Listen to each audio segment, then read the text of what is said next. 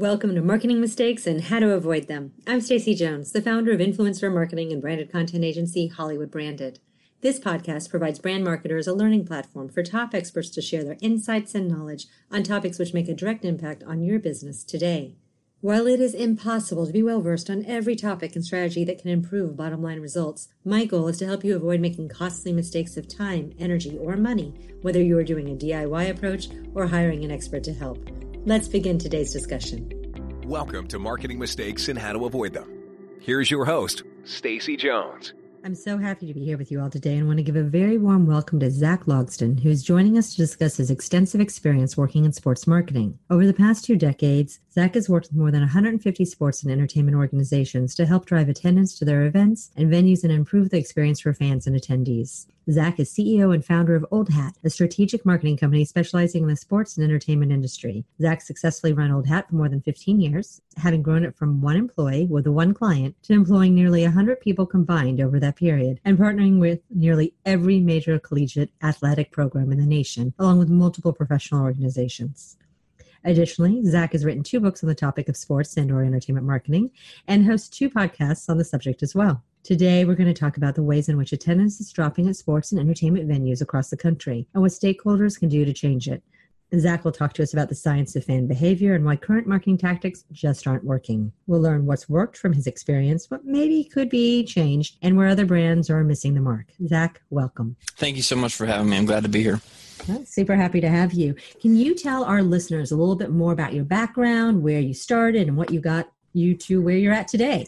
Yeah, absolutely. Thank you. So, I grew up a big sports fan. I grew up loving the University of Oklahoma Sooners and going to OU football and basketball games. And, that was the highlight of my life, getting to go to sports with my family, with my dad, with my brother. And those memories have lasted a lifetime, and I'll take them to my grave, as some of the greatest memories of my life. And because of that passion I had for going to events, I think that drew me into working in sports. I worked for the University of Oklahoma athletic department for 3 years before launching my company. And it's one of those deals where you look back and years later you realize why you are where you are. And I think it's because, I went into sports marketing because I wanted to give that same experience to other fans. It didn't have to be Oklahoma, it could be anywhere, just because those were so special to me growing up and having that connection and that time with my father, my family, my brother, my friends, whoever it was. Sports provides that opportunity to connect with people that in a way that a lot of hardly anything provides. You stand there and the emotion involved, you go to a movie and it's just not the same thing. You can get emotionally involved in the movie, but it's not happening live. It's just a different deal.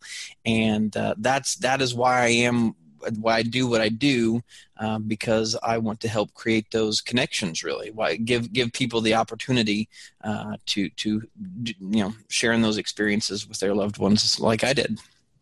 That makes perfect sense, and it certainly is something that people feel a lot of passion about. Absolutely, sports it runs in our blood. It doesn't. There are very few things that people get as excited about as sporting events. Or competitive about as well. Right, exactly, sure. Seeing that I'm from Texas and you're from Oklahoma. Oh, wow. We have a little bit right there, right? I didn't realize that. Wow. We won't get into that. There you go. So it's not just sports. It goes across entertainment venues. It also goes into music, because I'm hearing this from a lot of different labels and different outlets who are trying to put together true large-scale events, and audiences are dropping. Yeah, it's not isolated to sporting events, and that's with what we do, our philosophies and tactics and expertise is applicable across any platform or any venue where you're trying to drive attendance. Because, like you mentioned, attendance didn't just dropping at sporting events; it's dropping at movie theaters, it's dropping at concerts, and I think that has to do with the access that people have now that we didn't used to have. When I was growing up, even 20 years ago, 15 years ago, a lot of the events you could only see if you were there. And now, whether it's concerts, you can live stream concerts on Netflix now. Who was it recently that did that? I think it was Taylor Swift had her concert on Netflix. And sporting events, whereas you could only listen to them on the radio or watch them on a tiny little terrible picture screen. Now you can walk around the mall and watch it on your handheld device. Movie theaters, you can, we don't want people doing it, but you can download the newest releases immediately and watch it on your computer screen, or at home where you have the great surround sound or the unbelievable giant picture. And it's just so people are electing to stay home because, honestly, home offers as good a quality product a lot of times as attending. Well, and maybe we're just not lazy a little bit, but we're overwhelmed with the different opportunities that are out there, and there's only so much time in the day. We have more options for entertainment than we ever have. So, again, I'm going to keep drawing on my own experience, but when I was growing up, I grew up on a farm in Oklahoma. My options for entertainment on a Saturday were pretty limited. It was either go to the OU football game or not. That was about all I had. And now, like you said, you got too many options for entertainment. So many things competing for our time, and unfortunately, it's all at our fingertips. You don't even have to get out of your chair. So I don't know that it's laziness. It's convenience. It's easy. Why would you go spend a bunch of money to do something that you can do for free, sitting right where you are? Sure, with a perfect view of a screen, with no heads in front of you, no conversations that are taking you away from whatever passion is holding your interest. Absolutely, yeah. And damaging your experience. Right, absolutely. It's not hot. It's not too hot. It's not too cold. There aren't sticky floors. There aren't, not the obnoxious drunk person next to you. It just, again, the home experience has trumped going to events, unfortunately, now. And it's a lot more affordable. Right. Absolutely. So what can people do about this? That's a great question. It's a question that we try to answer. My book that I've written, and it's a question we help organizations answer on a daily basis. That's what we do. The answer is we have to start marketing our products no differently than anybody else markets their products. For 100 years, we didn't have to market our events nearly like we do now because we were the only game in town. It was the only option. Entertainment options were so limited. It was a matter of saying, hey, this artist is going to be performing, and people showed up because they didn't have another option. Texas is going to be playing this Saturday, so people went. Right. So we didn't have to market it. We didn't have to do all of the things that Ford does or Wrigley does or Dr. Pepper does to market their products.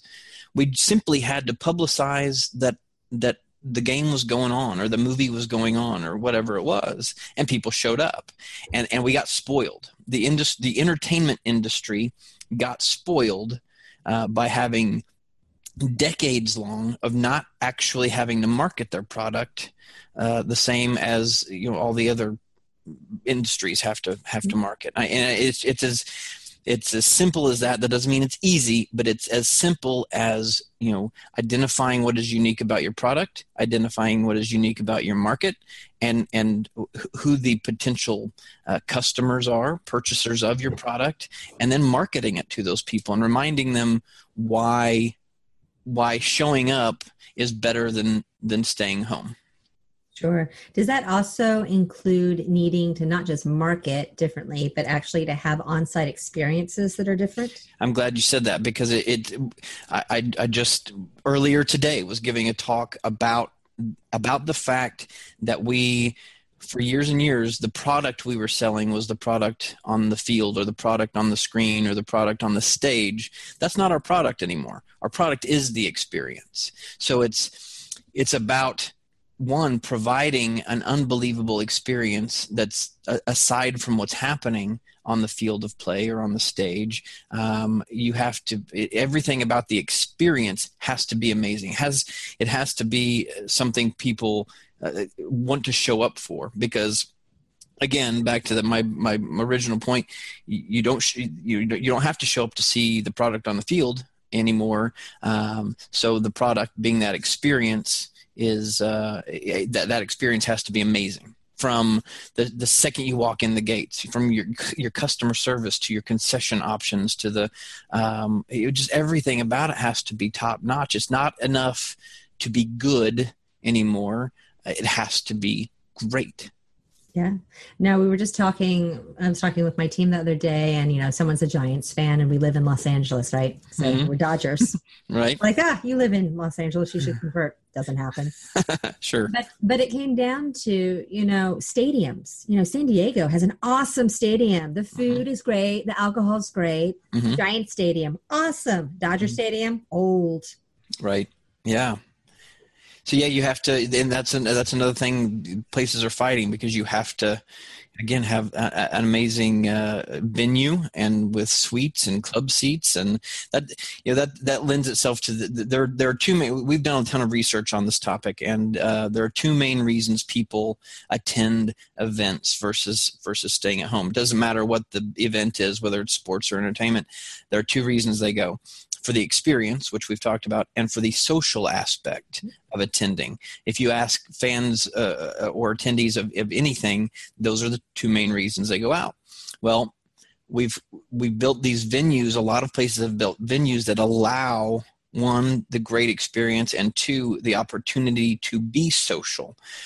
If you put your fans in the stands, on these bleachers, the only people they can be social with are the people, sitting right around them. And a lot of times you don't want to be social with them.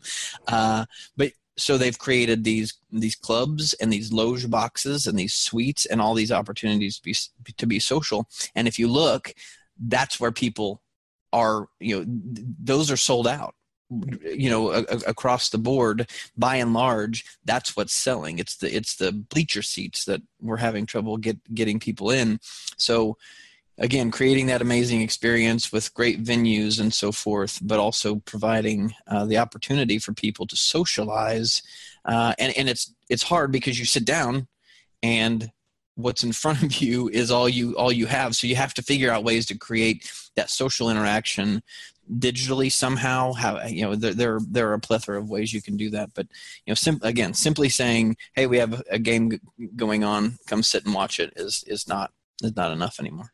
Sure. No, I think even the Ritz has a hospitality program. A friend of mine's business does it as well, where the NFL is now trying to actually train concierge service to their food vendors, to their security, to all the different people there, so that they can have a plussed up experience. Yeah, absolutely. That's brilliant. That's what it's going to take is treating our sports venues or entertainment venues like they're high-end hotels. Providing that first-class experience across the board, because if you, again, back to the home experience, if you can make whatever you want in your kitchen or order it now from Uber Eats and it shows up at your door. If you go to the stadium and they have three options, the concession stand, that are $9 for a bad cheeseburger, and you have to wait in a long line to get it, why am I going? Why would I do it? So I think that I hadn't heard that, but that's brilliant. Yeah, giving that, I do talk to a lot of athletic organizations that we've worked with have done the whole Disney World. I don't remember what it's called, but where you go, the Disney World University basically, and you go learn it all. And they're trying. Thankfully, the industry is trying and realizing there is a need for that kind of thing. But it's going to take a lot. It's again, customer service, venues, as you mentioned. The pregame has to be amazing. The halftime has to be amazing. The video board interaction has to be amazing. If it's a concert, the same deal. Everything about it has to be amazing.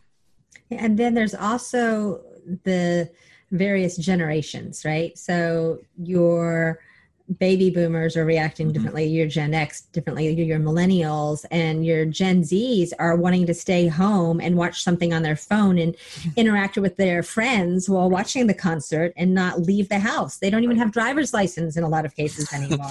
That's true. Unfortunately for marketers, we have more generations to try to market to now than ever.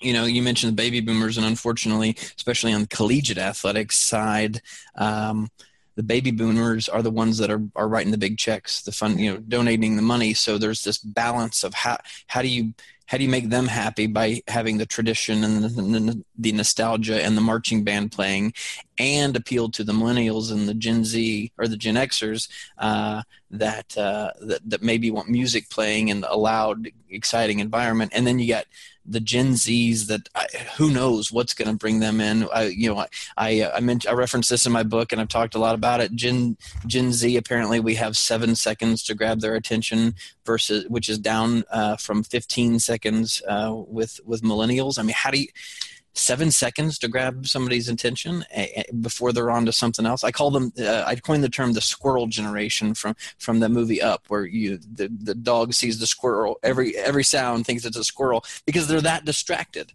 Right. So it's you got one product that you're selling, but you have to market it 4 different ways to 4 different generations. And it's not easy. It's not easy.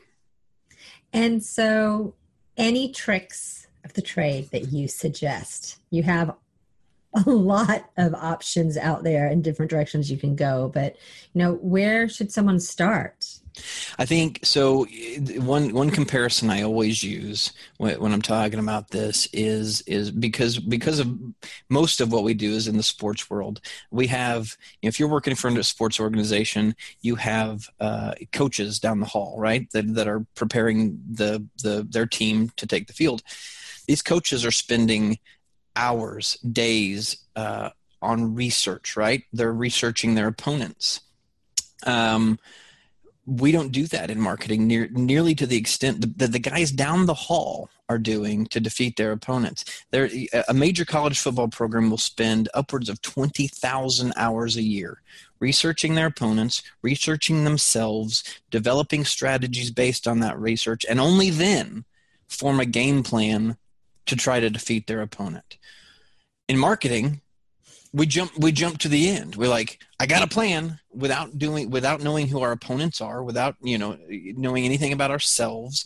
So the trick is spending the time researching. This can be done. Marketing works. It's a fact. You do this for a living too. I don't have to convince you. Marketing works, but you got to do it right. So the tip, unfortunately, there's no magic bullet. There's no one size fits all solution in marketing, because SMU in a market like a small private school in a market like Dallas is going to market entirely differently than Alabama, a giant school in a small market. So you can't take that, well, SMU did it and it worked, so we're going to do it in Tuscaloosa. Or this concert venue in Memphis did it, or Nashville did it, probably a better example. So we're going to do it in Oklahoma City. It's just different. So you gotta do the research. You gotta dig in and invest in the proper amount of time and money in the research side. Okay. And what would you say are the biggest challenges there, besides time and money? It's I guess convincing the people with the purse strings that are controlling the purse strings to do that. The information's out there. You just got to go get it, and then dedicate yourselves, I guess, to following a plan that's based in that research. I say this like it's easy. It's not. It's not easy. But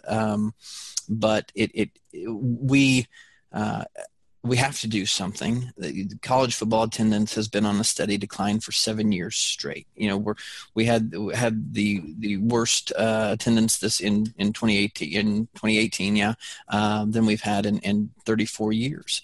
So something has to be done. And as we've talked about, it's not just sports; it's everything. People are not coming. So. I could talk about examples all day long of things we've seen that have been really cool and I think are headed in the right direction.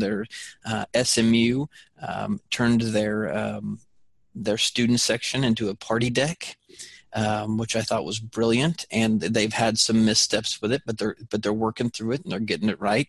And 1,000 students on a party deck looks really, really cool and fun, and on camera looks great. 1,000 students in a 5,000 seat section doesn't look very fun and appealing. The tailgating experiences are amazing and can really, you show up for the tailgate. Well, you're there. You might as well go into the game. So there was University of North Texas held a professional wrestling event. They brought back former professional wrestlers, like from when I was a kid, Hacksaw Jim Dugan and Junkyard Dog and the Von Erichs, these people who most people listening probably have never heard of, but I've heard of because when I was 8, I watched professional wrestling. So they had this on the field, they had a professional wrestling event. It's stuff like that. It's crazy ideas like that are going to reverse this trend and get people there. But then, as we discussed, you got to give them an amazing experience so they'll keep coming back. Right. Even the Super Bowl, 2 days ago, for anyone who's listening to this, we're dating our podcast right now. Yeah. But, they're saying at least a decline of about 5%, I think, in viewership overall, because there wasn't anything super special to bring people in. And that's the tough part is you rely on the people, the opponents a lot of times determine viewership. Yeah. People were not excited about the Patriots being in another Super Bowl. Right. So a lot of times it's out of our hands. Right.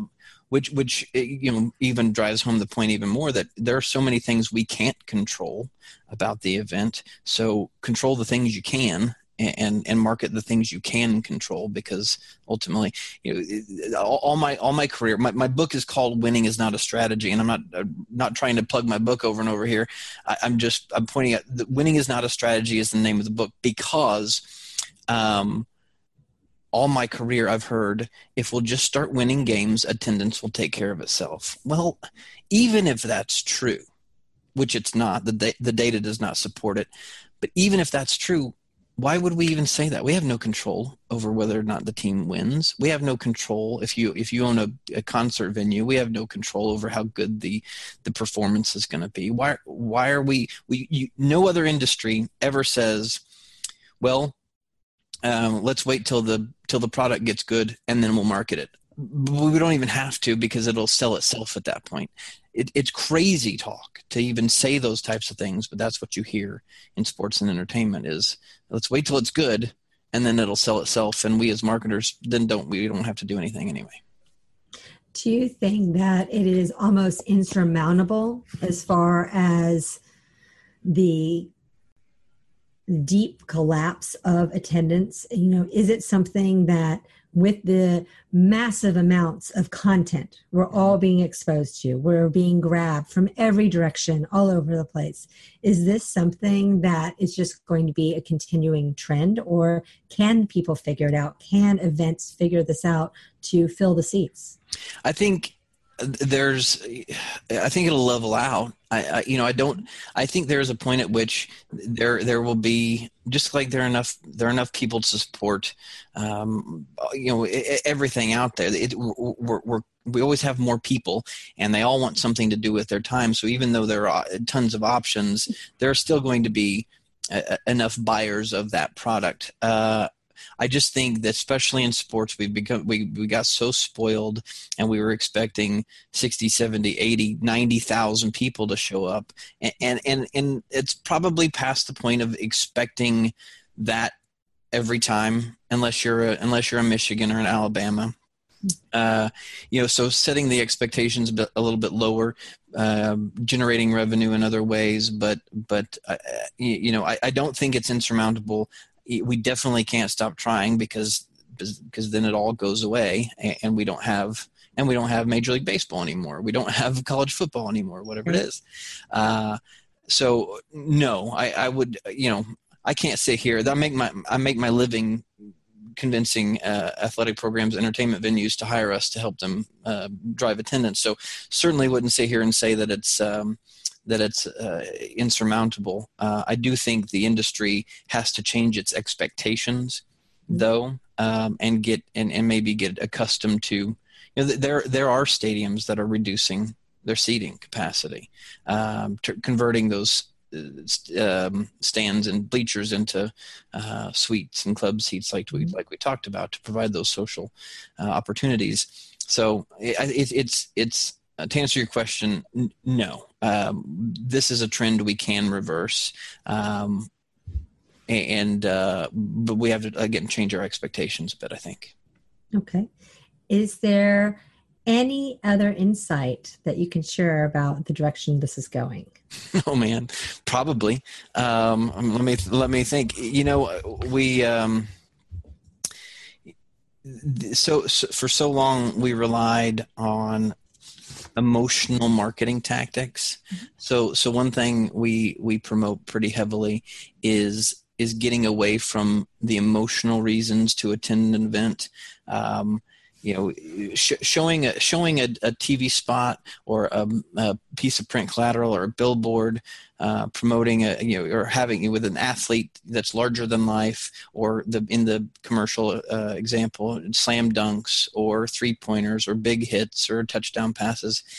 Everybody's got every football team has touchdown passes. Mm-hmm. Every basketball team makes 3-pointers. So simply showing that as the excitement. Well, everybody's got that. 1, 2, as we see in so many examples of sales and marketing, the emotional stuff wears off. When you, just like in everyday life, if you get really excited about something, it wears off quickly. The logical reasons to do something, though, that sticks around. And so that is something that we have really tried to promote to our clients, is focus on the rational, the logical, the factual reasons people should attend your events, and stop focusing on the emotional stuff, because like I said, 1, everybody's got that. 2, that wears off. If I see I always compare it to if somebody, if you're at the checkout line and you see the M&Ms, your emotions get fired up and you want to make that impulse buy. Well, either you buy it and you regret it, or you gobble them up and you regret it, or you don't buy them and you don't regret it. Either way, 5 minutes later, that's gone. You don't have those emotions anymore. You don't want the M&Ms anymore, right? Well, same deal. You see a TV spot that has that emotion. 5 minutes later, that's worn off.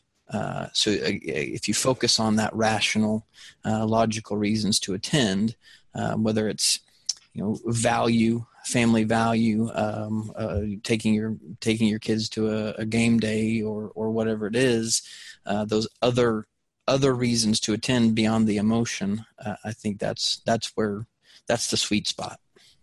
Okay, so focusing on things that actually have greater value to people versus the intrinsic, I need it now. Right, exactly. Yeah, absolutely. Okay, that makes sense. Is there any other advice you want to share with our listeners today? Good question. The advice goes back to my idea, the idea of investing the time in the research and doing not jumping straight to the end, not jumping straight to the creative. That's where what we always want to do is get to the creative, because that's the fun part. But invest in the why. Why behind the what. Everybody's heard that term, but figuring out why, and then create the what. If that makes sense. That absolutely does. So I think our listeners might have a clue that you've written a book. Yes, sorry, I've probably plugged that way too many times. That was not my goal. But the book is called "Winning Is Not a Strategy." It is available on Amazon, and then you can follow me on Twitter at Zach Logsdon. This is at ZACLOGSDON. And that will be in our show notes as well. Awesome. Zach, thank you so much for being on today. Greatly loved hearing all things, and we will talk in the near future. Well, thank you. Thank you so much for having me.